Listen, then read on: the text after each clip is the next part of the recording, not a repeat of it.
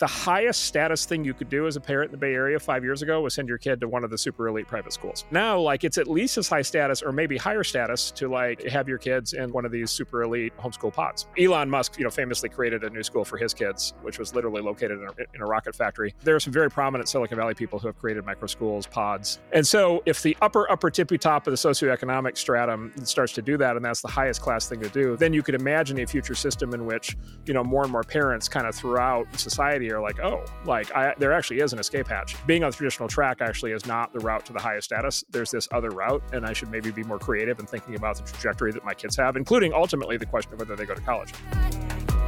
The content here is for informational purposes only, should not be taken as legal, business, tax, or investment advice, or be used to evaluate any investment or security, and is not directed at any investor or potential investors in any A16Z fund. Please note that A16Z and its affiliates may maintain investments in the companies discussed in this podcast. For more details, including a link to our investments, please see a16z.com/disclosures. Hey folks, welcome back. This is the third and final round of the Mark and Ben show on the topic of the troubles at the universities.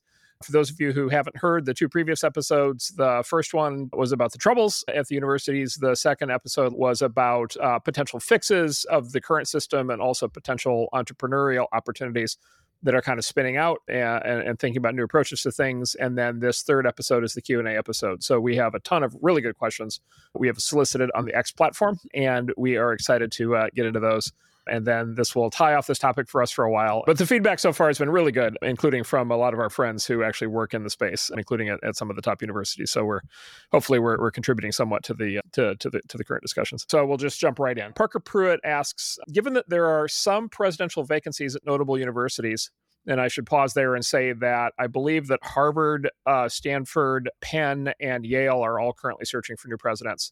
Yeah. Which is remarkable to have four of the top institutions simultaneously searching. So this is a pressing issue both for those institutions, but also for the entire category. How would you select a new president to address the various challenges you've defined? And let me just expand on that, as Ben, you and I talked about last time on the last podcast.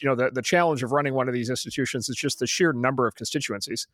But I think we tallied up 15 or 20 distinct constituencies. And we talked a lot last time about how a leader of any organization can possibly deal with that kind of situation. And so, Ben, if you were running one of these searches at one of these top institutions, like what would be the plan? Yeah. So, there's a term in the old business literature that they, from like the 80s when I was a kid, called a change agent. Do you remember this term, Mark?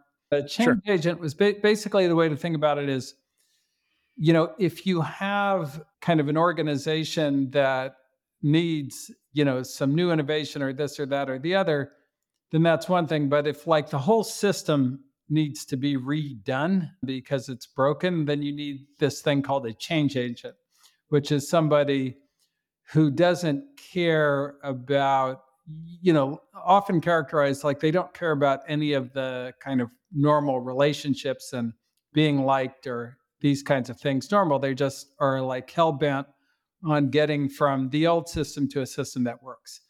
And often kind of these people become so intolerable to the old people in the system that either, like most of the old people go or, the new person goes, the change agent goes. So it's a complicated thing. But there have been kind of many examples in business where this happens. And often, interesting. Elon at X is probably a change agent, and people really hate it in a way. But he's certainly changed. Like it or not, it's a completely different thing than before he got there. There's a famous case study on Continental Airlines when they were going bankrupt, where they brought in a CEO who kind of changed everything. I think Bob Pittman, when he went into Six Flags amusement park, was that kind of guy where he kind of changed the whole thing. And, it's everything from the culture on down. So how everything works is up for grabs when you have one of these people. So I think he'd be looking for somebody with those characteristics, or I think that I would. So, it would be, if I was looking for somebody to kind of run their university, it would be somebody who would go like, the value proposition for students is absolutely insane. And we've got to cut the cost by 80%. And I have a plan to do that. And, we're going to, and like, but somebody who's walking in like that, as opposed to somebody who's coming in this great university that's been here since 1790 and, whatever Alexander Hamilton studied here, or, whoever studied there and all that kind of thing. That kind of reverence is probably bad in a situation like this, because what that tradition is and what it's become, there's just too big a gap now. And, it really does need a major revision because, as we discussed last time, if you continue on the current trajectory, you're going to have a place where it costs, $1 million for a 4-year degree, which is just, it's very hard to earn that back. Like I said, even if you work for Andreessen Horowitz, that's not easy to earn back. That's a hard, and there's interest, and so you're sitting on a compounding.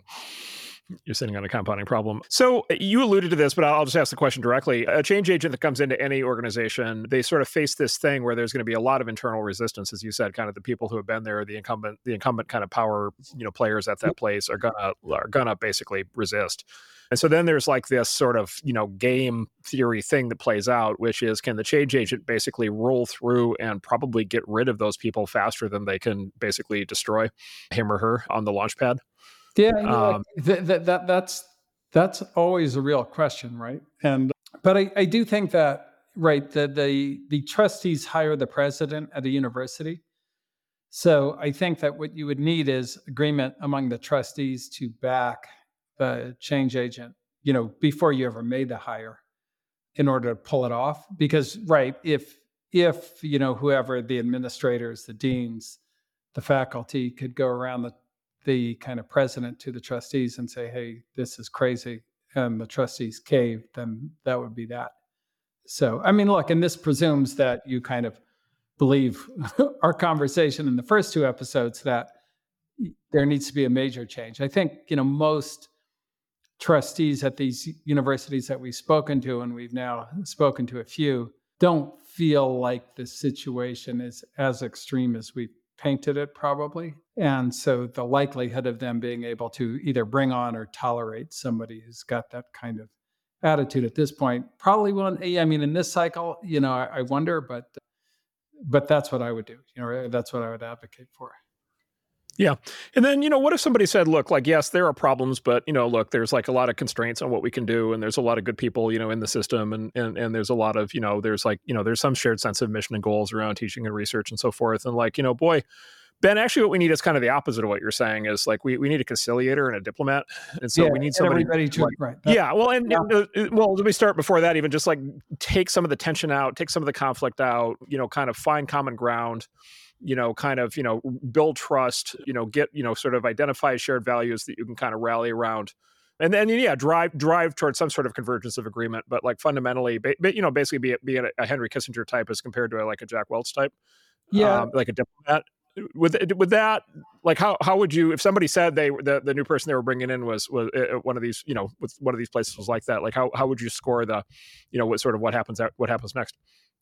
Well, look, I mean, I think it really depends on, the diagnosis, right? So like the way we diagnose the problem, that won't change much, on our very long laundry list of issues that we kind of went through over the last 4 hours. On the other hand, if the diagnosis was, hey, somehow we got to the point where campuses are, which we designed to be extremely tolerant, have become extremely intolerant of various points of view and Jews and whatever else, has come up. And what we need is somebody to rebuild tolerance, and everything else is fine, like student debt, whatever, the government will take care of that. We'll forgive the debt and this and the other. And, the fact that the world has changed and information is available, these are not really problems. If you came from that perspective, then, somebody who is a great kind of conciliatory, kind of diplomatic, Henry Kissinger sort of character, could I guess, potentially solve that problem. I mean, I'm a little skeptical of that because I do think, at least, among a pretty big contingent in the university, it's a religion. It's not a point of view. It's a belief system that requires faith, and which is why it cannot be argued. And so I think that kind of person would run into trouble, against the religious zealots of the university. But I think that's what would get you to that idea, I think. Yeah, that sounds right. Let's go. Let's shift topics. Let's talk about sort of the education and credentialing, components that we talked about a lot in the last two episodes. So let's start with a very straightforward, fundamental question from MT Chillin. Why do we think it still takes 4 years to fully bake an undergraduate student? What does that seemingly arbitrary timeline come from, and how do we get away from the temporal packaging, which is a great phrase of undergraduate education? Yeah, I think that's like a fundamentally important question. And this is, what Lambda School and some others are kind of tackling. I'll let you probably know more about the origin of the 4 years than I do. But I think in the modern world, it's a pretty weird idea that you would spend 4 years getting educated and then the rest of your life working with no more education. Right. Like if you think, and we talked about this a little before, but at least in our field, that's absurd. But I think really in most fields, both you and I have been doing a lot of reading on foreign policy lately. And I think one of the problems with foreign policy is that people who are in the business have gotten education that's extremely dated. The world has really changed. Warfare has changed. Power has changed. Economics have changed, since the kind of Cold War negotiations or whatever they studied in school. And there's not like a constant refresh of the knowledge. And, I think arguably a better system is, okay, you finish your 12 years of education in elementary and high school, at least in the United States, and then, you maybe get a year that bridges you from that to knowledge in a field where you want to go into that kind of work environment and then go from there.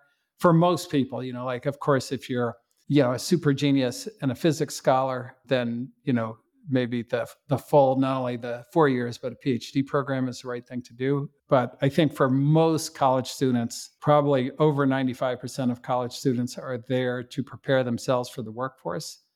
And a 4-year degree to do that seems a little misplaced in a world where the rate of change is so high, right? And we used to learn. I took typing, I guess they still teach typing, but I took also cursive, like in elementary school. Like nobody learns cursive anymore. The things just get obsoleted pretty fast these days. I took wood. Yeah, so people don't take woodshop anymore, do they? Home ec. I did. Yeah, I did. Of course. No, the boys take woodshop. The girls take home ec as the old model, which lasted for a long time. It's probably still out there. Yeah. So very fun. I love that class. It is true. It is fun to use a bandsaw. So, as a teenager, it's a lot of fun to do things that run the risk of cutting off fingers. But so I think that all makes sense. I think the sort of, the historical to modern lens I would provide to this is, I think I talked earlier on the previous episode about the modern American university system is sort of a derivation of a combination of the old English system and the old German system. And the old English system, which still survives in the form of like Oxford and Cambridge, is basically, what they call, I think, philosophy, politics, economics, PPE. There's sort of classical education that is intended to prepare basically future political leaders. And, basically all prime ministers of the UK basically have that educational background, to this day. So this sort of very humanities, liberal arts, classics, Greek, Latin, ancient literature, politics, political ideas, political philosophy, some economics, maybe not enough. Yeah. So it's very much that training leaders fundamentally. And then the German model was technical education. And so it was training engineers. And, to this day, when you meet an engineer from Germany, it's actually, pretty likely they have a PhD from one of these German technical universities, which, they have PhDs at like much higher rates in engineering fields than I think in the American system. Yeah. So it's sort of designed to be a technical education system. And then the American system kind of, starting about a century ago, kind of merged those two, and now does both of those. But look, there was a presumption in both of those that basically you had elites teaching elites, right? And so you had sort of the absolute cream of the crop of the British aristocracy taking those programs at Oxford and Cambridge 200 years ago. And then you had the smartest math, people tested highest on math scores, taking those German systems. And then there were very specific things that they were trying to get across to you. Like they were, in the one system, they were trying to teach you how to run the British Empire. In the second system, they were trying to teach you how to like build railroads. Yeah. Right. They had like very specific goals. And so they jammed these programs full of all of the knowledge that they thought, that the previous elites thought that the new elites would need to do that. Right. And then there's this idea, that I kind of think about a lot on things like this and how these things have evolved. And I think, Ben, I think you're familiar with this. It's called Goodhart's Law. Mm-hmm. When a measure becomes a target, it ceases to be a good measure. Yeah. Right. And it's, or more colloquially, in other words, when we set one specific goal, people will tend to optimize for that objective regardless of the consequences. Yep. Right. Or another way to put that, the term you'll also hear is cargo cult, right? Which is sort of this idea that, if I go to college, I'll get a high paying job. Yes, exactly. Right. Because people went to college in the past and got high paying jobs. Therefore, if I go to college, I'll get a high paying job. And the activity itself becomes the point. Yeah. Right. As compared to the actual underlying substance. And so the Goodhart's Law here is, there's an element of Goodhart's Law here, which is the 4 years. Yeah. In other words, like it's sort of that idea got abstracted out. And now it's like, oh, if you take classes for 4 years, therefore you now have a university degree and you are now qualified to do things. That has become an abstract idea, independent of the actual content, independent of what you're being taught, independent of what you're learning, independent of what the degree is, independent of how good the professors are, independent of whether there's any economic demand for any of that. Independent of how well you learned it. Right, independent, exactly. Independent of whether you went to class. Or if you just got drunk the whole time. And grade inflation. Exactly. Grade inflation. Exactly. Yeah. Well, it's just part of the old system. Obviously, the old system was actual performance standards. Like, what if you still put everybody through 4 years and just got rid of all the performance standards, right? And so it's this check the box. It's process versus substance thing. It's this check the box thing where and we talked about this last time. It's like there's no quote unquote college. It's not an abstract thing. It's a college, with a specific quality, and then it's a degree with specific substance, and then it's at a level of performance that actually validates that you've actually learned anything, and so it's all extremely specific to the circumstances, but we reduce it to this very abstract conversation of a college degree or not a college degree, 4 years or not, right? Well, and it's really interesting that you bring that up, because I think back to when I was teaching assistant at UCLA in computer science, and even in computer science, which was super rigorous there, because just to qualify into that department was nearly impossible because they had very few slots, compared to the number of people who wanted them. But the variance in students and capability was profound. I mean, they're and all, in computer science, everybody made an effort or they flunked out, because UCLA actually wanted to flunk you out of the major so they could make room in the major. I mean, that was actually a important thing for them to have to do. Whereas that, other schools and other majors, that's not a thing, clearly with grade inflation and whatnot. And so, one could imagine that you have two totally different people coming out the other end, in any given time, even at so I think university in the same major. Yeah, exactly. That's exactly right. And so this is sort of the thing is I think it all, is 4 years the right amount? It really begs these underlying questions. And so the underlying question is, okay, like what are you learning? What is the content? How are you doing with it? Are you actually learning it? What is the quality of the teaching that you're getting? What is the economic demand for the, education and skills that you're developing? Like those underlying questions really matter. And so for something like computer science, maybe the optimal amount is 4 years and maybe even longer. For other fields, maybe not. And the cookie cutter, the Goodhart's Law aspect of this is it's the cookie cutter 4 years thing basically just does not it doesn't even basically it's a very easy way to not have to have any of those underlying conversations, which is what I think has happened. Yeah. And so if you were inventing a system from scratch, you would do what the originators of the English and German systems did, and what the creators, of what folks like Austin at Lambda School are doing, which is you would look from scratch, first principles, and you would say, okay, like what is the specific purpose of this specific degree at the specific point in time? And maybe that's a year, maybe that's 4 years, maybe that's 8 years. Like the time would be an output of that question, not an input. Right. And this goes to just if you want to be skeptical about the possibilities of reform here, a good reason to be skeptical is Goodhart's law has fully kicked in, which is the process has become the substance as opposed to the substance driving the process. Yep. Yeah. And like that, in academia's defense, I think that happens with everything that's lasted long enough. So congratulations to them for lasting long enough to hit Goodhart's law, but probably need pretty massive reform to get it back on track.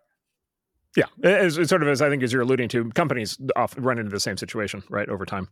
It's not unfamiliar to those who run businesses. 100%. No question.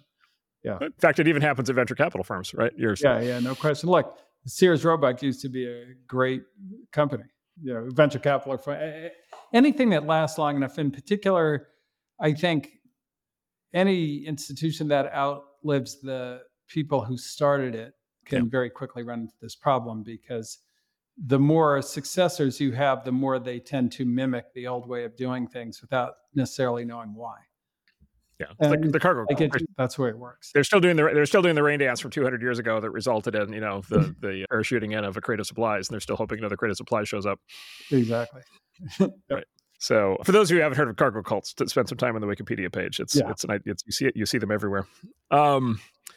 So, okay, and then let's go to these are great forward-looking. No, I'm going to divert, and then I'm going to go to the forward-looking question. So the diversion is a very, I think, actually interesting question that is getting more and more discussion as people sort of observe the student loan crisis and the sort of dissatisfaction of the people coming out of universities, and quite honestly, the unhappiness of people coming out of universities, which is, spiking way up, which is remarkable in and of itself. But Jeff Johnson asks, how can we convince smart young people to consider trade schools, right? And here, trade schools is, literally, the electrician, plumber. So basically, the argument there are people arguing this, and you see this on Twitter. It's an argument in particular on the right, on the political right now, which is basically like, look, these universities have all these issues, and so it's like there's this other path, and the other path basically is go get a skill, a serious skill in a trade where it's not a college degree, but it's like let's say electrician, plumber, or these other things, or for that matter, like a data analyst, or like even like certain kinds of nurse practitioner, certain kinds of things like that, where it's not like a 4 or 6 or 8 year college thing, but it's like a very applied 1 or 2 year kind of thing, and then you kind of enter the workforce with a trade. And then people point out it's like a lot of liberal arts graduates are coming out of especially second and third tier colleges, and they get these $30,000 or $40,000 a year jobs, and that's why they're maybe so unhappy. They have such large amounts of student debt. Look, people high skilled. I mean, Ben, what do electricians get paid in the Bay Area right now? Oh, I think a lot and going way up. I mean, I don't know the exact amount, but it's funny.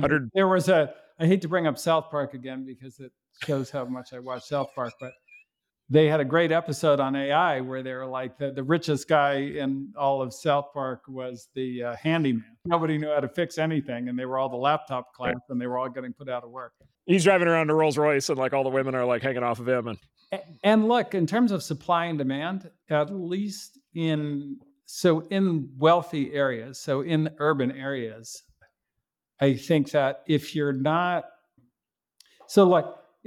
an elite engineer or whatever, like that's a great path, and university is a great path.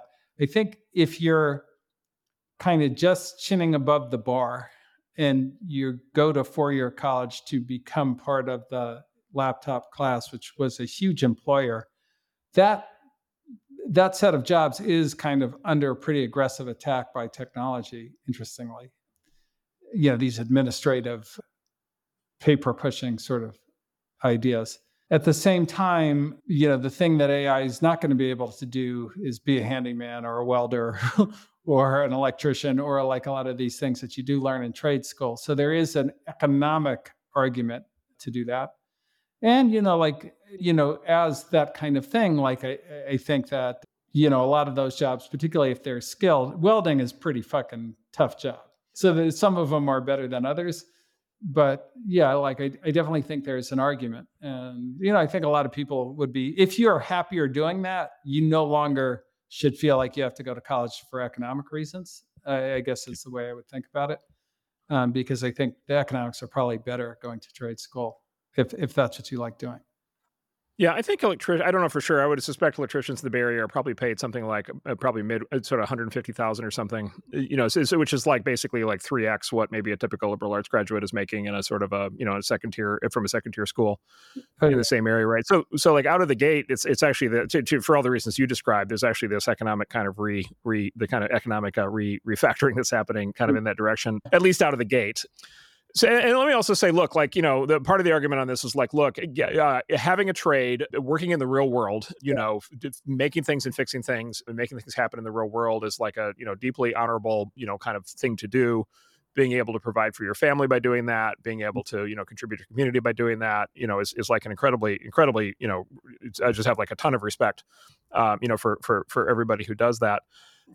The counter argument on that is, yes, fine, but our society is wired, for better or for worse, our society is wired in such a way that sort of the quote unquote elite, kind of the people who end up running everything are not that. It's people who went to college. Yeah, it's people who kind of get minted into the presumption of some sort of intellectual social aristocracy where the evidence of that is the college degree, and maybe even more than that. Of course, within that is which college, and then it's the people with college degrees who end up in all the management jobs, who end up in all of the government jobs, who end up running basically running everything. And so by taking the counter argument is by taking the trade school route, you're kind of opting out of being on a track where you end up basically being in a societal leadership role. And in fact, look, I think you could actually even say this is driving a fair amount of our political division between the parties right now. Let me also say that we have made in our society, including in our government, we have made explicit policy decisions that drive that, and specifically the number of jobs in the system that require a college degree is very high. Yeah. And you just see this in job applications or any study of like job postings, which is slowing down now. Well, let's talk about that. Like, is it? How fast will it? Like, what do we think about that? Well, a lot of companies have kind of announced that they're removing the requirement. And, I certainly, in our own hiring process, we encourage people not to have those kinds of requirements because, look, people can become extremely smart without ever going to college and very skilled, particularly in computer science.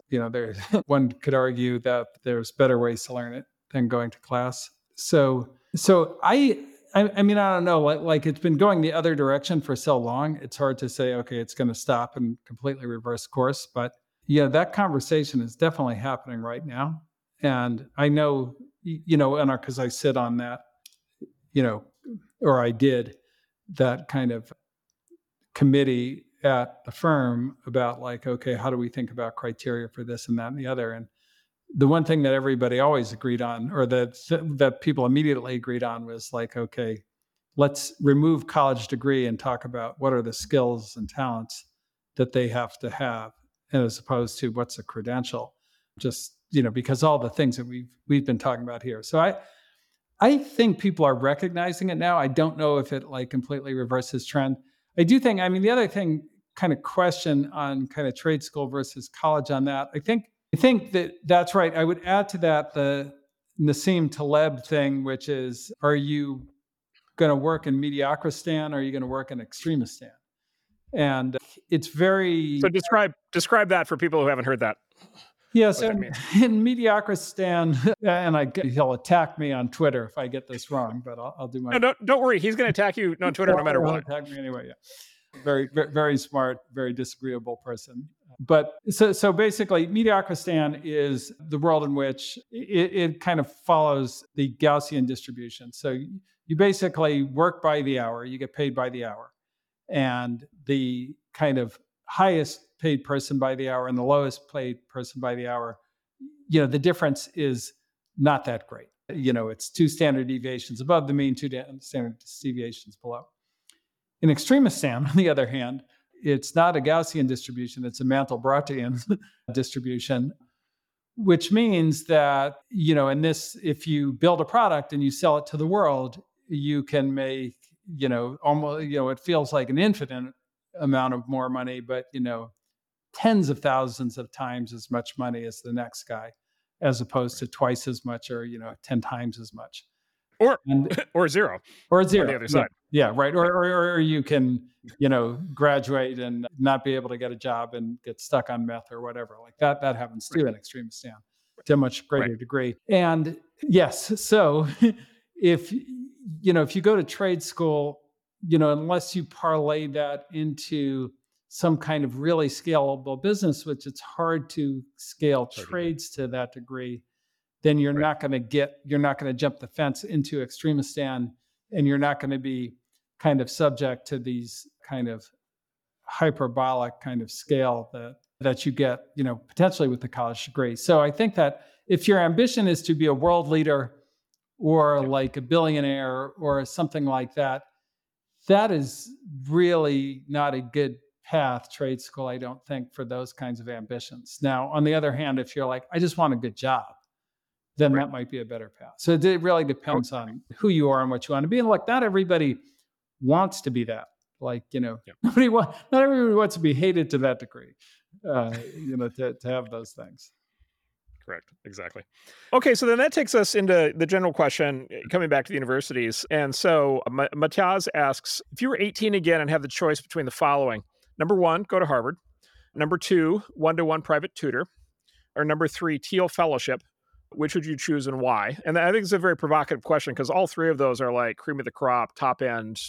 Anybody, any kid who gets any of those choices is great. But it's an interesting kind of thought experiment to say, okay, what about those three? By the way, I would add 4 and 5, which I can't resist. 4 would be basically go to work. Just like skip all of that. It just goes straight to work. And, you and I, came up in a field, computer science, where that is actually something you can do. You can just like start coding. And if you're good at coding, you can just go to work. That's obviously not true in a lot of other fields. Yeah. And then I would also add, Ben, I would add a 5th one, which is kind of another one we see, which goes back to this sort of question, which is, I think it's University of Waterloo that has they have the sort of very integrated co-op program. Yeah. And the idea basically is they have periods of, so like back up, in like a normal engineering school, like you're in school, fall and spring, and then you have time for like 2-month internships in the summer. And so you can go to a tech company or whatever and work for 2 months in the summer. At Waterloo, I think the way they do it, or what I recall, is it's like, almost think of it as like alternating semesters. You spend a semester in class, then you like spend a full semester, like 6 months in a job somewhere. And then you come back to class. Good idea. Yeah. That sounds like great. Yeah. Yeah, and I actually did a version of that. Illinois, where I went, didn't really have the full version of that, but they had a version of that called the co-op program. And I actually had a 9-month stint in the middle of my school. I had a 9-month stint at IBM at the time in Austin in a job. And I was there for a full 9 months in the middle of my college education. And it was actually really amazing, because it was like having it was like basically being injected straight into the workforce, but still kind of going through the education process. So anyway, let's go back to this question. So going to Harvard, private tutor, Thiel Fellowship, go straight to work, or maybe the sort of ping pong, it's called the ping pong model of education work. Like how would we bake those off, especially for kind of the smartest, most talented kids, or the parents of those kids? Okay. Well, if you go the smartest and most okay. So even among the smartest and most talented, I think there's variation in how you mean smart and talented. So like if you are like the best in the world at one thing, and that one thing is like programming, like that kind of smart, then I think that the Thiel Fellowship might be very, very interesting, in the sense that it gives you one, like you don't really need the learning part, because you can learn on your own. But it gives you kind of a little bit of capital and a little bit of networking, which is probably what you need the most. And, and being around kind of people like yourself and learning from them. So you get like an appropriate peer group, you get some money to get going, and you kind of launch out into the world. So I think that's very attractive for, kind of the people who are kind of one-dimensionally, like the top of the top, like literally the kind of best. Vitalik, like that seemed like an unbelievable move for him, because he's maybe there's not a better programmer in the world than Vitalik, right? Like he's like Jeff Dean level, whatever. On the other hand, let's say you're amazingly charismatic, very good engineer, but not like that, then I think the Thiel Fellowship might be tough because you might not have, a good enough technical grounding at that point to go start a company. And, then you're kind of lost and you're in this world of, a bunch of other very nerdy characters, but so the argument gain that from them. The argument and I'm not saying I believe this argument, I'm just saying the argument that I've heard from people who have gone through the Thiel Fellowship and had a bad experience with it is the way I've heard them describe it is it's like being thrown to the wolves. Yeah. Right. Which is like you're tossed into a house where this is the glory and possibly the issue with it is you're tossed into a house with, a bunch of other kids who are all 18, just like you. Yeah. And then is it raised by Willie? Like you're just with. Yeah, no guidance, no adult, no guidance, and so you're learning from each other. But like, what do you even have to teach each other? You're all so young, and so you sort of lack adult, sort of guidance. Is that like, yeah? Let's factor that in. That's right. Like, I don't think I would have done well with a Thiel Fellowship. Like to me, it sounds perfect for Vitalik because he could go build something, and then it was enough kind of socialization networking for him, but he didn't really need guidance because like. He was following the idea. He had the idea and he was following that and away he went. And that seems like a very good kind of program for somebody like that. I think that if if you want to be a world leader, I think maybe the one-on-one tutoring coupled with some kind of networking thing would be good, at least in my view. And then that co-op thing, if you wanted to be like an entrepreneur or a business person and you weren't like Vitalik level or, that kind of thing, then that seems like a kind of better balanced path because, you don't have to learn everything on your own. And then you also start to understand some more kind of practical, tangible, like, okay, what does this mean, what I'm learning in an actual real environment, in the kind of actual world. So I think it depends a lot on the student. It would be the way I would think about it.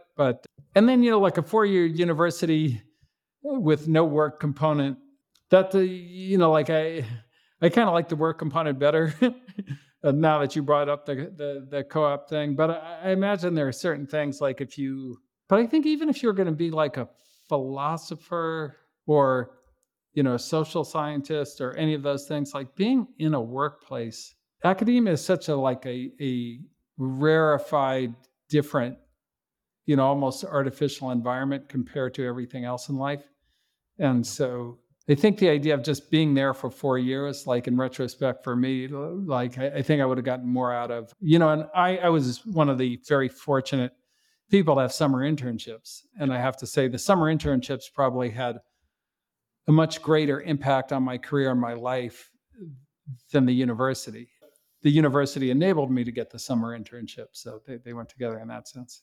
Yeah, there's a famous economist, very highly regarded economist named Hal Varian, who's been a professor at UC Berkeley for many years. I think may have at one point run the department. And he went to work, it's like 15 years ago now or something, or maybe even 20. He went to work at Google as a fully tenured econ professor, top of his field. Yeah. He went to work at Google as their chief economist, and he ended up basically being central to the design of all the ad auction algorithms and all these things. He's been He did a good job. He did a great job. He's for those of you into this kind of thing, just search on Hal Varian Google PDF, and you'll see a lot of his presentations and papers over the years. And he, I think, makes this argument, if I recall correctly, he basically makes the argument you're making and that back into his field, which is economics, which is basically wow, if you have academic economics training, but then you get exposure to the real world and you're in an environment in which there's an enormous amount of data in real situations. And then, it's sort of the world is a laboratory and a company is a laboratory. You can actually test your theories, you can deploy your theories, right? And you can avoid ending up in, just a world of abstraction, which has the risk of being, leading to kind of, potentially derangement. He's been arguing that for a long time. I think, some economists, especially younger ones, I think have followed in his footsteps. I think a lot of others have very, deliberately not listened to that because skip that. Yeah. Well, now it's one of the kind of most amazing possibilities with crypto is that you have an entire world, an entire economy that's completely observable and studyable in a way, right? The big problem with the field of economics is that there's this enormous amount of data, and you basically focus in on a small bit of that data, and then that small bit of data is also lagging and inaccurate. So you look at GDP numbers or this and that, and it's hard to get all the way home. Whereas many economists love crypto because, okay, here's the whole economy. It's sitting on the blockchain. You can observe every last transaction, every piece of data. It's 100% there and auditable.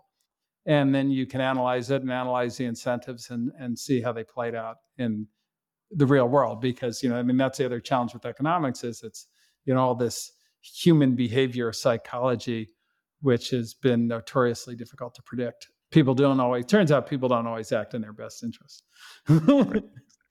Right. Or their best interest defined as a single utility function of future income or something like that. Right. Yep. Von Neumann got that wrong. Yeah, exactly. Okay, and then let's close off this section with, in many ways, the most straightforward question, and then also maybe ultimately the most important one. Patrick Rahal asks, as a newish father, I couldn't help but wonder, what the hell is this going to look like for my kids? What would you do if you had two young kids and planned for their educational futures? And as it turns out, I have an 8-year-old, and so you should start on this one because you've thought about it much more than I have. My kids are adults. Your kids are adults. Although at some point, I don't worry about this nearly as much as you do. Although at some point they're grandkids in your future. So yeah, I mean, look, like it's really striking. And look, I don't know that I have any great answers on this. It's really striking. So my kid's 8. It's like he's going to go to, in theory, he's going to go to college in 10 years. Yeah. Like everything we've been talking about, Ben, for the last 7 hours on this topic. Like, what are colleges going to be like in 10 years? Not the same. They'll either be much better or much worse. Yeah, exactly. And so I feel like to Patrick's question here, like, how do you plan for a future in which you don't even know what's on the other end? Like, you don't even know what the options are going to be. You don't even know how it's going to be received. And then look, maybe it's your point. Like maybe in 10 years it'll just be like, wow, things are much better now. And yeah, there was a crisis some time ago, but this has all been fixed and things kind of go back to normal. Or maybe it's going to be, wow, these places have gone completely psychotic, and there's no way I'm going to feed my kids into these threshing machines, and we're gonna all be looking for alternate paths. And so it's a really I think it's going to be a very weird and disconcerting time for a lot of parents to try to think ahead for this. Yep. Yeah. No, I agree with all that. I do think that this questioner seems to have very young kids, so that's good news, and that there's more time to see how it plays out. But I'm fairly confident that over a 10-year period, new models are going to emerge. And look, I mean, the great thing about new models is they tend to be extremely well thought through. And hopefully, I mean, the big question is, will the new models become robust enough, in that time frame that, you can count on them, particularly for the credentialing part. But I do think the choices will be different. Like, I guess what I'm saying is, like, if I had a 2-year-old, I think it would be dangerous or not worthwhile to try and overthink it now, because it's going to be very different. And you're better off making what we call in computer science, a late binding decision. And when things are known, then, make the decision as opposed to try and make it early.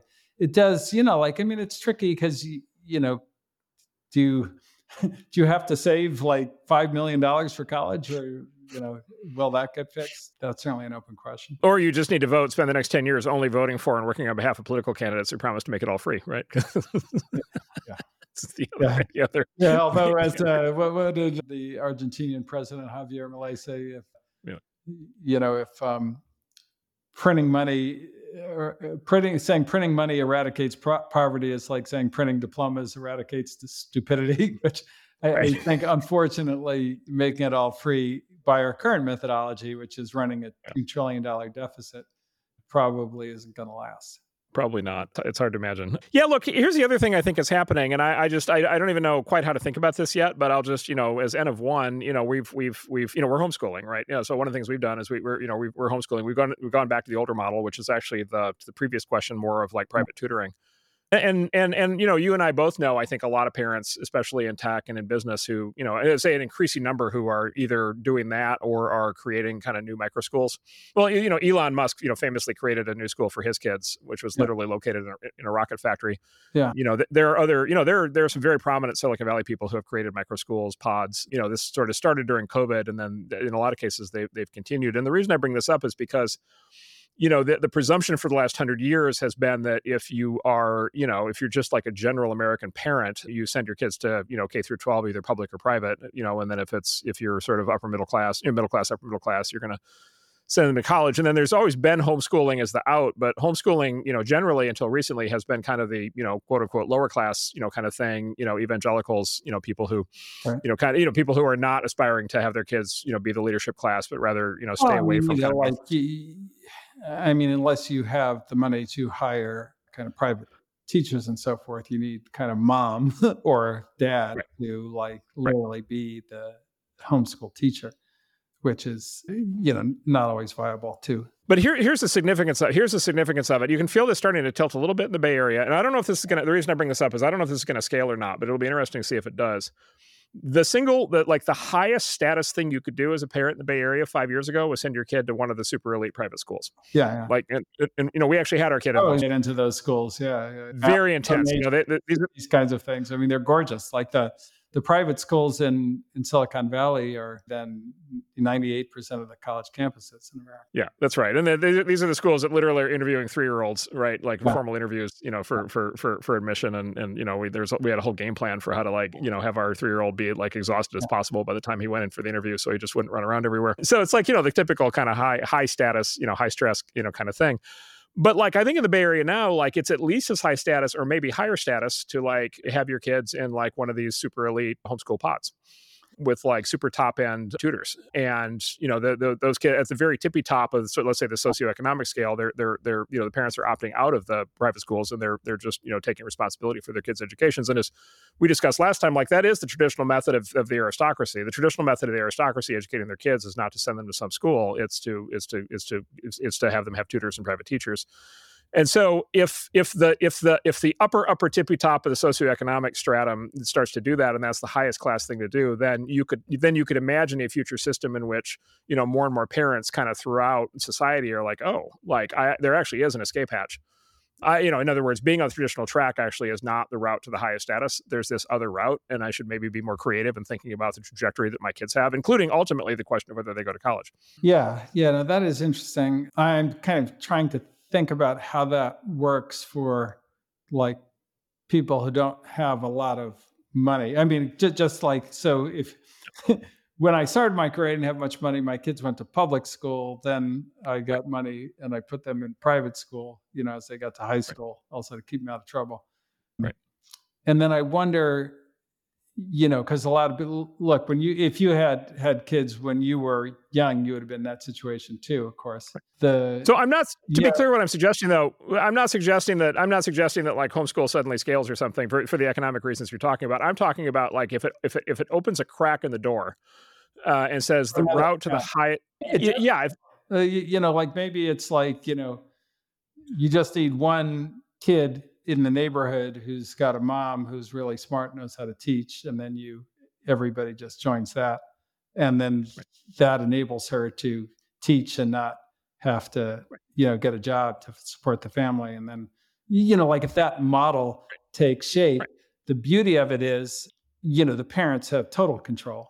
Right now, the big complaint and another political kind of tension is, parents have lost any control over the curriculum in public or private schools, but in homeschooling, they've got ultimate control. And so that it's an interesting idea. Maybe it just goes back to that, and maybe that's better. Or maybe it's new models. Maybe it's new models. Maybe we'll talk about the AI thing in a second here, but maybe it's some combination of AI teaching coupled with intensive in-person tutoring in a way that's scalable. If somebody does that as a business, we fund a startup that does that. And my point being if there's a route to high status, it's funny. If there's right, go ahead. Yeah, I mean, we do have a startup that does that for daycare, Wonder School, and Wonder School could just level up one level, above, little kids into kindergartners and so forth. But that it's essentially the model. It's basically, here's the way you set up a daycare for your neighborhood, and here's all the tools and best practices and this and that and the other, and boom, and you just go. And then the great thing is you have this thing that we always talk about in business, which is, how do you push ownership and accountability all the way down? Well, one way is every teacher is an entrepreneur, and every parent is deeply invested in the small school, homeschool that they're part of. And like, maybe that's the right model for America. I hadn't thought about it until you brought it up. So it's not well thought through, but it's a very interesting that if it's working for the kind of the elite of the elites in Silicon Valley, then maybe it is the right model. Yeah, and look, by the way, there's a historical precedent, which is in the 100 years before the modern system. In the 1800s in the U.S. When the U.S. was being built in the 1800s, the system was, they called it the Little Red Schoolhouse, and you'd have some town in the middle of nowhere, and you'd have a little schoolhouse, and you'd have 15 kids, and there'd be all mixed age ranges, and you'd have a single teacher, and you'd have whatever it would be the program the community wanted, and the parents were all intimately involved in it. It was hyper local, and they were geographically dispersed without strong central. There was no Department of Education. Right? Schoolhouse. Yeah. It's a schoolhouse, right? And look, where these are the people who built America. I mean, these are the people who built, they built all the cities, and they built all the factories, and they built, they built everything. And so it worked actually quite well. And now it was variable, right? And so, the great kind of standardization wave that hit, kind of with industrialization in the 1910s, 1920s and after, kind of, eliminated a lot of that. But there is a very successful historical precedent for just a much more distributed, hyperlocal, flexible, adaptable, community-oriented approach to this. That I think basically, look, this is the upside of the collapse of an existing sort of monopoly. Is all of a sudden the fragmentation means you can have all kinds of experimentation.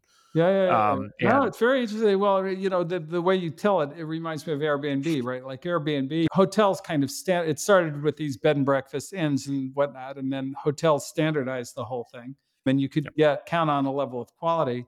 But then the internet comes, and guess what? You can measure the quality of every treehouse and every bedroom and so forth, and maybe you can actually measure the quality of every schoolhouse and dad or mom who's teaching and all that kind of stuff, and rate them all, and it becomes visible to everyone. And then you get all the benefits of extreme ownership, no bureaucracy, no waste. Very interesting. I'll give you one thing. We're going to talk about AI here in a second, but I'll give you one thing you could just do is you could just assume that these schoolhouses just have cameras running all the time. Yeah. And so any parent at any time can see what's happening. And then you could have AI give you a summary at the end of the day of what happened in the classroom. Yep. Right. And as a parent, you'd be like, oh, this is what Johnny did today. And, it's a level of, number one, it gives you accountability, which is what's actually happening way more than what's happening in the public or private school you send your kid to today. Right. And then you have the AI tutor to supplement the teacher if they don't know something. So let's talk about that. Okay. So we have 3 questions in a cluster here. We'll dig in. So Sergio asks, with the rapid developments of AI, what role do you see the university playing in the future when people can learn from such resources for free? Manuel Hernandez asks, given that lectures can now be online and tutorials can be performed by AI, how can we develop an independent study credentialing system? And then Cathedral Operative, which is a great handle, says, what are your ideas for maintaining or improving the quality of degrees if AI tech makes it easier for students to write essays and pass remote quizzes? So so let's use that to kind of lead into the what are our best guesses on the impact of all these new AI technologies, and what do they open up? What do they potentially really damage, and what do they really maybe open up? Well, I mean, I think that you would obviously design things extremely differently if you knew AI existed, right? Things really change, and I think that in particular, the nature of homework for grades, as a measuring stick of where the student is, it's hard to imagine that working anymore, in terms of go home, write an essay, or go home, answer these questions and bring them back. It's they've got the smartest machine in the world that can answer those and do an amazing job of it. Why are we where like that's not no longer a technique, is it? Well, just add one thing there. There are various attempts by companies to do like AI detectors now. Was this text written by AI? And schools are actually starting to use that. And I think that's not we can definitively that will not work. Yeah. So what we can tell, there's already been cases like this. I actually know of a case like this with a parent and a kid where they got really sideways with the school, in a very bad way. But just we can be very definitive. I think we can be very definitive. Those systems will not work. Those systems will not work. And so there's two. And they won't work in a very dangerous all over again. They won't work in a very dangerous way because they will both not catch AI generated content, but even worse, they will accuse kids of AI generated content even when it's not. Oh, for sure. And so those systems, I think, are just very dangerous. And I think schools should not even any schools of any kind should just not even start down that road. Like they're for sure there needs to be some answer to this, but like that can't be the answer. Yeah, no, that's an insane idea. Yeah, that'll never work. It doesn't work now, and it's it's going to work worse as time goes on. Like that's very clear. So I think this gets to the unbundling question, where the kind of knowledge. I think the internet started to unbundle like knowledge out of the university, and AI kind of finishes the job on that, right? Like it makes it. You just do not have to go to university to get the knowledge of the world. And like that's how it started off. Like, why do we read the classics? That was the known knowledge. Why do we read the Bible? That was the known knowledge. And the world of knowledge is so much more vast now, but it's also much easier to access than by like sitting in an hour and a half lecture with a room full of students in in a poorly air conditioned environment in a university building that was built in 1795 or whatever.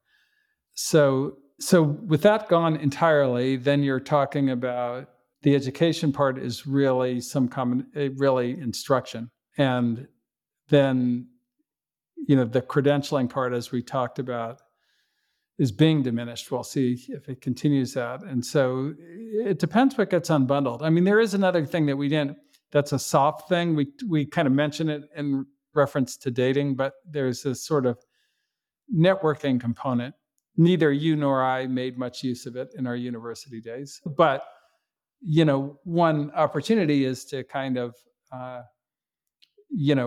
build relationships that may kind of lead to kind of work or opportunities down the line.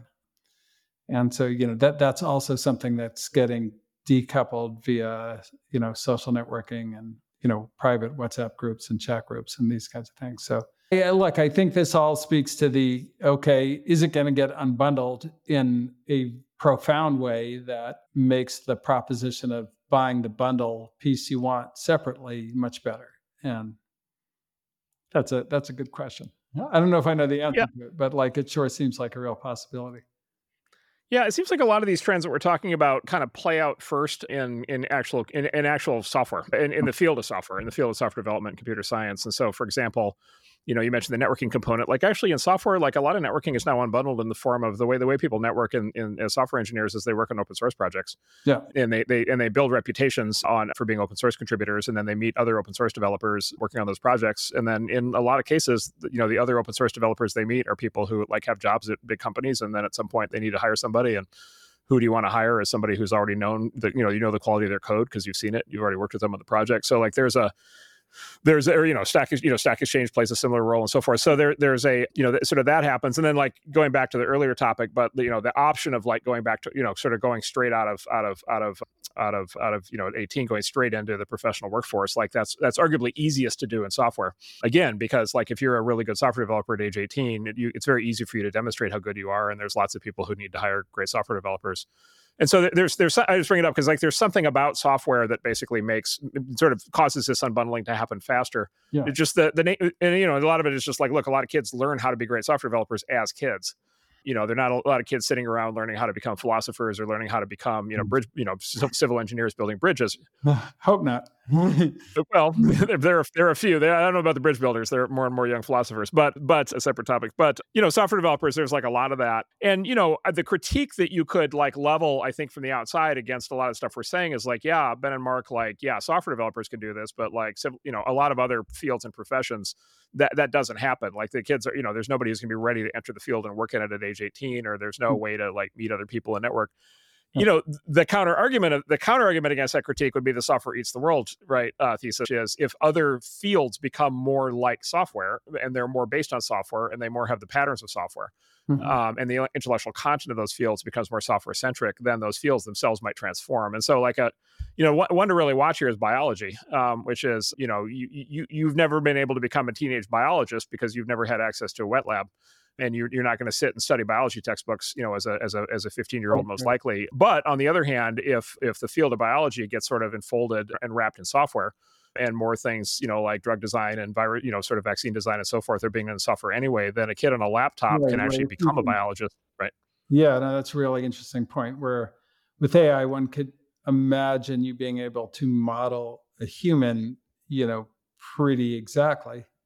And run experiments, in vitro experiments, so to speak, in software. Yeah. Yeah. And we actually know, you and I know a few people who came out of basically high school as actually quite talented, quite deep into biology. So it's starting to happen. And then, my 8-year-old, he's not ready to work at SpaceX, but, there's this thing called Kerbal Space Program, which is this game/rocket simulator that is actually a full physics simulation engine. And in the game, you actually design rockets, build rockets, launch rockets.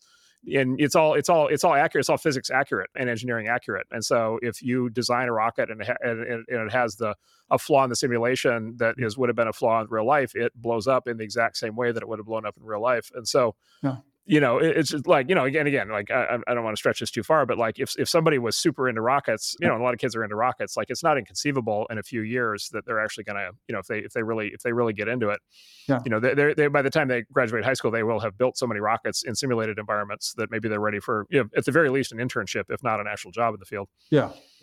No, that's super interesting and definitely correct. And so the point is the software eating fields basically makes them accessible, then makes them accessible to anybody with a laptop. And then as a consequence, sort of drives them down to where, young, curious, smart kids can actually get super into these things in a way that was just never possible before. And so I think that over the next 30 years, I think it's be one of the interesting things to track, which is how many fields start to have basically young prodigies that, where that never happened before. Yeah. No, that's super interesting. And then AI, right? AI accelerates that, right? Because then, when my 8-year-old wants to talk about rocket design, he talks to ChatGPT, right? Right, which actually knows a lot. So, yeah. Oh, and then I want to come back to one AI thing, which I think is striking. So I mentioned that the AI, was this essay written by AI checkers? Those don't work. So I think there's a death of the middle barbell kind of thing here, which is basically, and by the way, this happened before. So this happened actually with the introduction of pocket calculators in math classes. And Ben, you probably remember when that happened. Oh, I do remember when they came out. It was the end of the abacus. Right. Well, it was that, but it was also, oh my God, our kid's gonna be cheating. Yeah. So what if somebody, and then there were literally Casio made calculator watches, and so you had to check kids to see if they had a calculator watch on before a math quiz. And then, but then there was this counter argument that says, well, the world's going to be awash with calculators. And so maybe math drill the shit out of people on arithmetic anymore. Exactly. Right. But then the counter argument to that was, boy, don't you actually want people to actually understand arithmetic? Do you want people totally dependent on machines? And then a similar debate broke out when search engines started to work. And it's really, happening now around AI. So I think what I would advocate for educators listening to this, I think what I would advocate is a very kind of stark barbell approach, which is anytime there's a debate or discussion of the form of oh my God, is the kid cheating with AI? The very practice of whatever is happening in the classroom and with assessment is just wrong. Whatever that approach is just needs to be dumped because those are unsolvable problems. Yeah. Instead, basically, it should bifurcate, and basically every form of assessment should be one or the other of the following on opposite sides of the barbell. Either something in a literal classroom where there is no possibility that there's any sort of, machine assistance, right? And so, literally the only things in the classroom are, paper and pencil, and it's a contained environment. So it's if it's an essay thing, the kid writes the essay right there in the classroom, and there's just no opportunity to go talk to an AI or whatever. Right. And, you're going to have to check, make sure they don't have an earpiece and so forth. But let's assume you can do that. Yeah. Or the other side of it, which is no, we're just going to assume that we're going to live in a world where everybody's going to have AI. And in that case, the educational mission is to teach everybody how to function in that world. Yeah. Right. And so fine, bring me back the most spectacular, or forget an essay, go write a book. Yeah. Right. And go use AI to write a book. Right. And come back with the best book. And, that you could never assign a student to write a book before, but now all of a sudden you can. Yeah.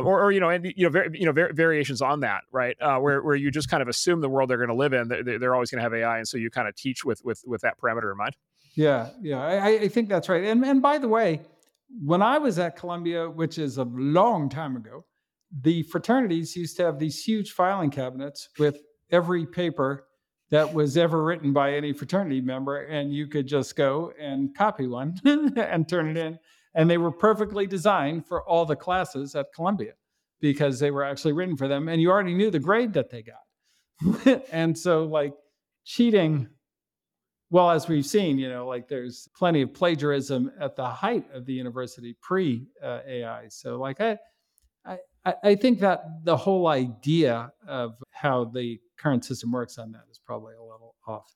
Yeah, that's right. All right, we're going to come into the home stretch here. We'll go about an hour and a half, so we've got 15 minutes left. So a couple of specific questions I thought were quite interesting. So Malcolm K asks, can you talk more about the shift from tenured professors to adjunct professors and how this might be linked to grade inflation? And so let me describe the question for people who haven't heard this issue. So there's a traditional kind of professor path, where there's sort of traditionally three layers: assistant professor, associate professor, and then full professor. And then at some point you get tenure, which means you're at least in theory unfireable, which is when you're supposed to start doing your best work. Although for some reason the reverse usually happens. So that's the system. And then look, these are full time.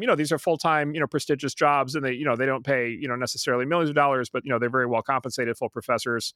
Well, like as an example, we know Claudine Gay, as a law professor at Harvard, makes $900,000, right? So her compensation, for better or for worse, is not public. So top professors make anywhere between, I don't know, probably $200,000 to $200,000 to $1 million, depending on what field they're in. And so it's both a high prestige field and then also a relatively high income field for what is an academic job, not a sort of production oriented job. And, but then the issue of that is actually professors are actually quite expensive. And so the university some time ago created this kind of thing called the adjunct professor. And the adjunct is somebody who is qualified to be a professor, has the PhD and all the equivalent training and so forth. But we're not going to hire them, almost like the gig workers of the academic field. We're not going to hire them as full-time employees. We're not going to give them tenure. They're not going to be on a tenure track. We're not going to pay them $200,000 a year. We're going to pay them $40,000 a year. And they're going to teach classes, and they're going to be on contract for the year to teach classes. And maybe we're going to renew the contract next year, and maybe we're not. And maybe they're going to go to another school or not. Or by the way, maybe they're only going to get contracts some years, and the other years they're going to be working. They're going to get jobs in the hospitality industry, right? And so then there's this theory that basically says, I think it's Jordan Peterson who said this. He's like, look, like if you look at for people who are like worried about like political craziness and radicalization in the universities, he's like, look, a lot of that are these adjuncts. They're incredibly alienated people. There's this term called the precariat. They're like in the precariat. They're incredibly alienated people because, as far as they're concerned, society has resulted in putting them in a situation in which they are, in theory, high status, in reality, poor and miserable. Right. And so, of course, they're going to go academic purgatory. Yeah. Yeah, and they've got no way to get out of that. They're going to spend their whole lives like that. Like they're not on a ladder. Like they're stuck. Yeah. And so he's like, Jordan says, like, of course they're socialist, right? Like, of course they're going to be like, develop all kinds of, kind of crazy views. Like they, in other words, like they have no stake in society, right? Like they have no like permanent role to play. And so they get incredibly alienated, and they put all this work and effort into getting their PhDs and getting into this position, and it hasn't paid off, and they just feel like they got screwed.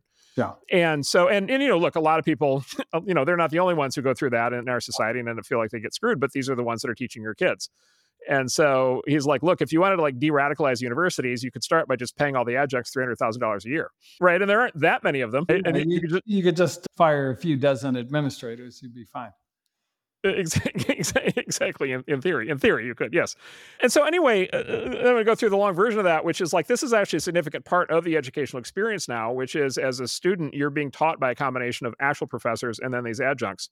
And then these adjuncts do not have the same incentives or motivations, right? Or, whatever level of sort of vested interest that the actual professors have in the perpetuation of the institution and the discipline and whatever, like the adjuncts just naturally they just simply don't have that. And so it's like an itinerant class that you've like inflicted on this system, and basically that you shouldn't be surprised when they undermine the system. So let me. That was quite a long journey through the question, but yeah, let me pause there and see what we think of that. Well, I mean, I think that I probably don't know enough about the kind of incentives for the adjuncts, but I could imagine that they're heavily kind of graded on their student satisfaction scores. And if that's, Exactly. and you'd never give anybody anything but an A, because like you don't want your adjunct professor gig, which is your one piece of status in society, to go away. That would be horrible. And the quickest way to make that go away would be to flunk a bunch of people who aren't doing the work. So I could certainly see that. Whereas if you're tenured, you're tenured, like nobody's firing you. Right. At least in theory, right. This is sort of the nature of the question, I think. I've heard that this is what's happening. I don't know how widespread it is, but this is what I've heard is, a tenured professor can flunk kids because I'm a tenured professor, F off. Yeah. An adjunct, actually, you may know this, Ben. It's like there's actually, the internet's had an impact on this too. There's a website called ratemyprofessor.com. And so adjuncts, professors, including adjunct professors, have a rating the same way that Uber drivers and Airbnb hosts have a rating. Yep. And the or Glassdoor for, CEOs, and the rating is set by the people who took their classes, and specifically who are the most enthusiastic raters of, professors, the ones who are mad. Yeah. Oh, yeah. Just like Yelp. Right. Exactly. So I don't know for sure, but I could easily imagine this being a feeder into, I could easily imagine this system being a feeder into a great inflation. And then, Ben, you and I have talked a lot about the fiscal situation of these universities, but this is one of those, to your point on, you could fire a few administrators and fix this problem.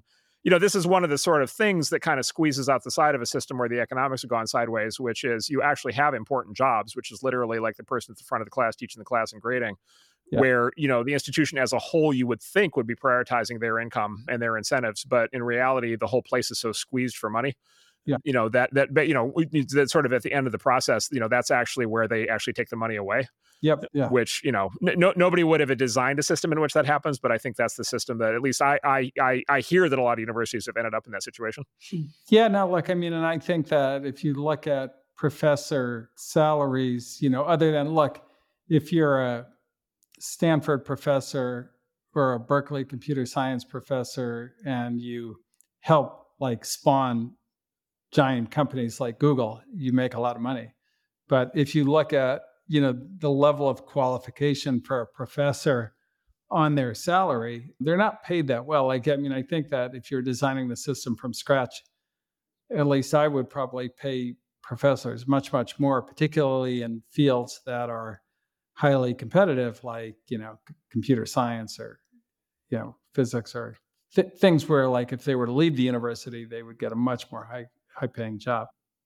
That seems like an obvious thing to do, but to do that, you'd have to spend much less money running the rest of the university. Or, although there are not that many professors compared to others, that's what's the minority. That's what's amazing. That's from the people I've talked to who have observed this at their institutions. That's what's amazing is we're not talking about that many professors, and we're not talking about their that much money, for their salaries, just up for their especially what the gigantic ocean of money that washes through the university. It's tiny. Yeah, that's right. So that's okay. So 3 questions to close out. So I love this question. There's a very interesting observation buried in it that I'm going to flesh out. So Shane Tucker asks, I've been told by the chancellor of a large university that the increase, we talked about the radical ongoing increase in tuition faster than inflation over time as a result of the increase in needs-based grants, right? And so, in other words, you have more and more students, as you've been diversifying the student base in lots of ways over the last 30, 40 years, you have more and more students showing up who you can't afford to pay. So as a consequence, you need to sort of charge the kids who can actually pay, the parents who can actually pay more, because they're sort of covering the tuition costs of the parents who can't. So the result of more needs-based grants basically means higher tuition. If this is correct, are there any alternative models for student financial aid that help offset this income? Now, what I find interesting about this question is there's an assumption buried in there that I wonder if the chancellor of the university even would realize is buried in there. Okay, so let's walk through the logic chain. The increase in tuition as a result of the increase in needs-based grants. Well, the increase in tuition, tuition is the payment, but the tuition also you wouldn't need as much for the grant if tuition wasn't so goddamn Bye. Exactly. So it's exactly right. So you've got a snake eating its tail thing here, Yeah. where if the cost of the education is high, then the needs-based grants are high. Then the money needed for that is high, which means the what you need to charge for tuition is high. Was And higher. it's Yeah. higher, right? And so it's a snake eating its tail, or in economic terms, it's a doom loop where like you run this enough, and this is part of the dynamic that leads to the tuition heading to $1 million. Yeah. Which is where it's happening. And so yeah, so Ben, this really begs the question. Just given this another example of sort of one of these sort of dysfunctional loops that Yeah. people sometimes find themselves in. Like, how do you what would be our like top recommendation for like breaking the current model of both tuition and of student financial aid? Yeah. I just think it's 100% a cost structure issue. And, as we talked about previously, it's not that long ago when college was when I was a graduate, tuition was, and I want to remember this right, but it was like $1,500 a quarter. It was like on that order. I can't remember exactly because I remember I made $1,000 a month as a kind of a research assistant, and that was enough to pay tuition easily and cover other stuff. So the fact that it's gone inflated this fast and furiously is just bananas. And when you look under the covers at like what all the money is going to, it's insane. Much of it is not necessary. And if you redesign the curriculum and apply technology and used AI for administrative tasks and in these kinds of things, like I think you could greatly reduce the costs. I mean, if the professors are the essential thing, there's just not very many of them compared to the kind of the overall cost of the university. So I think that that's the only way to deal with it. Like I think that probably the financial aid, the needs-based grants are really important because otherwise you're in this like crazy, insane debt situation that that we get into. So which is also caused by the outrageous costs. So I just think the cost of university is so completely out of control at this point that you have to start there. So let's go to the related second to last question on finances. And we talked about this some last time, but there's a very good question that came across that we should hit directly. So Joaquim Wernerson asks, can you please dig a little deeper into the endowments and how they are primarily utilized and earmarked by the university? And I'll highlight that he included a key term in there of earmark, which we should talk about. But yeah, Ben, like what's the, for people who don't really, people have a vague idea that these universities have a giant pool of money in their endowments. Like, what does that actually mean? Well, and there's a giant difference, I think, between it's like the top 10 or 15 endowments and the rest. So and let me talk because I probably know that the very large endowments better, but the big endowments are really big. So like, if you get into the largest ones, Stanford, Harvard, Yale, I mean, these things are on the order of 30, 40, $50 billion. I mean, they're big. A lot of the money in the endowment has been given for a specific purpose. So the biggest donations that you get, so somebody's going to give you $100 million to your university, which is kind of those, and there are more of those donations than you might think, and they are kind of a huge portion of the endowment funding are these very large grants. There are almost none of those that are, this is to general fund. They're always, put my name on that building, build it, if not a statue of me and, library and these kinds of things. So people like get very specific things. They also, at the next level down, there's things like I'm going to endow a professor. So like, here's a chairman of the data science department at my alma mater because I think data science is really important and we need to recruit somebody really good. So I'm going to donate $10 million and that's going to kind of pay for like the best of the best in that field or something like that. And then, kind of on down. And then even, a lot of the smaller grants, people are like, well, I want scholarships for Hispanic kids, or I want, so So a lot of this, a lot of the endowment is earmarked. The general, the things that go to the general fund can be used for anything. A lot of it goes to administration, unfortunately. And some goes to operating costs. Anything that kind of university needs to kind of make the budget close. But the big endowments all have an obligation to kind of deploy money into the operating costs of the university, and a lot of that, by the way, does go to needs-based aid. Because that's where that comes from. And so if you don't have a big endowment, then that needs-based aid kind of really kicks up the tuition for the other side. And so, the two key things I think are important for people to understand, you highlighted these, but I'll pull them out. So one is the endowment thing is really only a thing for the top institutions. Most colleges, universities don't have significant size endowments, and so they don't have, which is significant because they don't have a buffer to fall back on. Right. So they have to run a balanced budget, right? They can't, and by the way, that on the one hand you might say maybe they can be more disciplined that way. On the other hand, they're actually a lot more vulnerable to going under, and there are a lot of kind of smaller tier 2, 3, 4 institutions who actually they do go away, and there is sort of a wave of bankruptcy. I think the whole junior college system is under extreme duress right now. Yeah, that's right. And then second is even the large endowments, the money's not sitting there to be deployed by the president of the university however he wants, or to make up for shortfalls in other parts of the business. Most of that money in the typical case is actually earmarked and for, as you said, for specific programs and can't be used for general buffer. And this is the thing about the large institutions that I think is actually quite interesting. And if I were on the board of one, I'd be quite distressed by, which is like the amount of resilience in terms of like the amount of financial buffer in the endowment that can be used to sort of compensate for breakage in the core model is actually not that big. After you take out the earmarks, it's not that much money relative to the operating cost budgets now that these places have. And so I think even the large institutions are closer to the edge financially than a lot of people think, especially, of course, if there's any withdrawal of federal funding.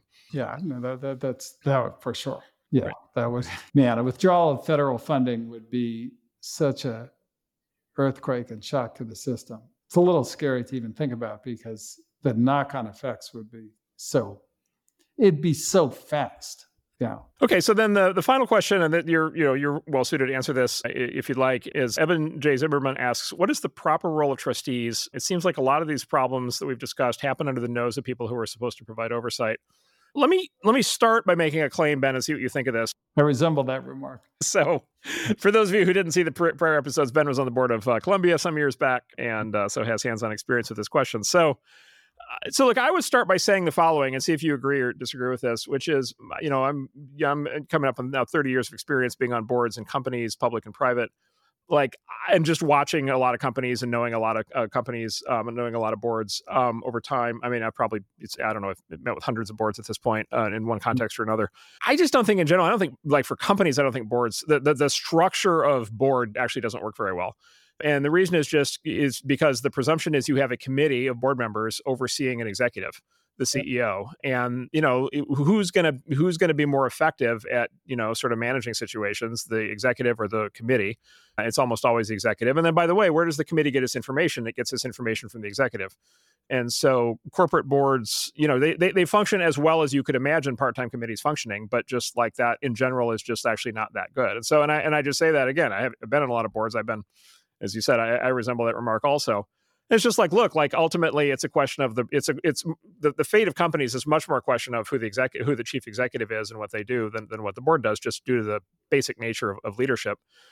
For better and for worse. For nonprofit boards and university boards specifically, the problem, I would say, it appears to me at least to be even more intense, which is just as a consequence of you have more constituencies. And in particular, so now you have a committee of the board of trustees, you have an executive in the form of the president of the university, but then you have the other constituencies and components of the institution, specifically the faculty, as well as the students and the alumni and the donors and so it like let's put it this way.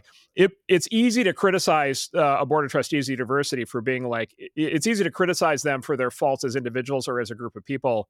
It's somewhat harder and maybe equally important to kind of think about just structurally, does that even work? Like, can we even expect that structure to function and generate the outcomes that people think they want?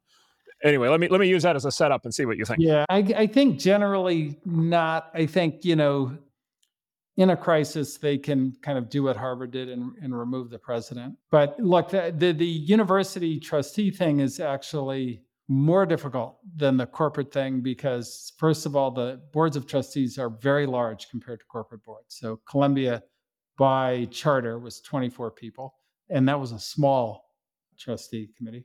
Secondly, a huge function of the trustees is to raise money. So a big reason you're on the board of trustees is because you have money or like can go get money. And so like that's a big part of the function. And then, like it's somebody's job to be a trustee. It's kind of everybody who is a trustee. Most people have jobs or they're retired. And, as you know, from corporate boards, there's issues with both of those. The people who have jobs, often sitting CEOs and these kinds of things are just too busy. They could do it. They could drop down into the university and figure stuff out, but they don't have time. And there's just no way they could have that kind of time. And then the people who are retired they're retired. They're much older. They're not there to fight a political battle. They're there to do a victory lap in, many ways and so forth. And then, there's another problem, which you kind of alluded to, which, it's always an easy thing to say is like, what the hell are the trustees doing? What are they doing? And it kind of reminds me of, I probably shouldn't bring this up, but my friend Kanye, like every time he gets, anything goes wrong with him, it's like, what are the people around him telling him?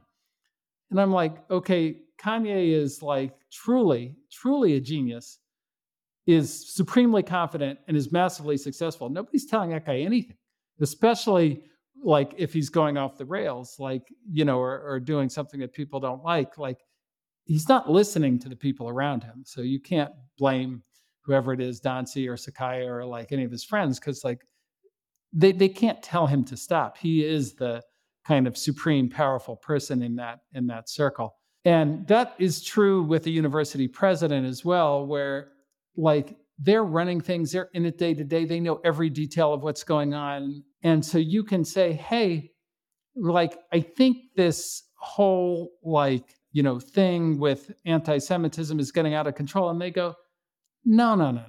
Like, these are college kids. They protest. This is how it goes. They've protested, since like the 60s, they've been doing this. Come on. And you go, well, I guess they know, and then they'll bring in their experts, they have experts that'll tell you and so forth. So you're not really in position to do it until it gets so bad, or you have like Bill Ackman, chewing your leg off, where, the trustees feel like if they don't act, there's going to be some other thing that's even worse than overriding the president. And that's just very rare. I mean, I'm thinking, that university presidents are generally only fired when there's massive outside pressure. I can't think of one where the internal trustees were like, this is effed up, let's do something. It's always, okay, now it's on the front page of the New York Times. Now, somebody's going berserk. Now there's a protest. Okay, now we have to do something. And I just think it's set up that way. Like there's just not really room to corral 24 or 40 people together to all agree to override somebody who's doing it full time.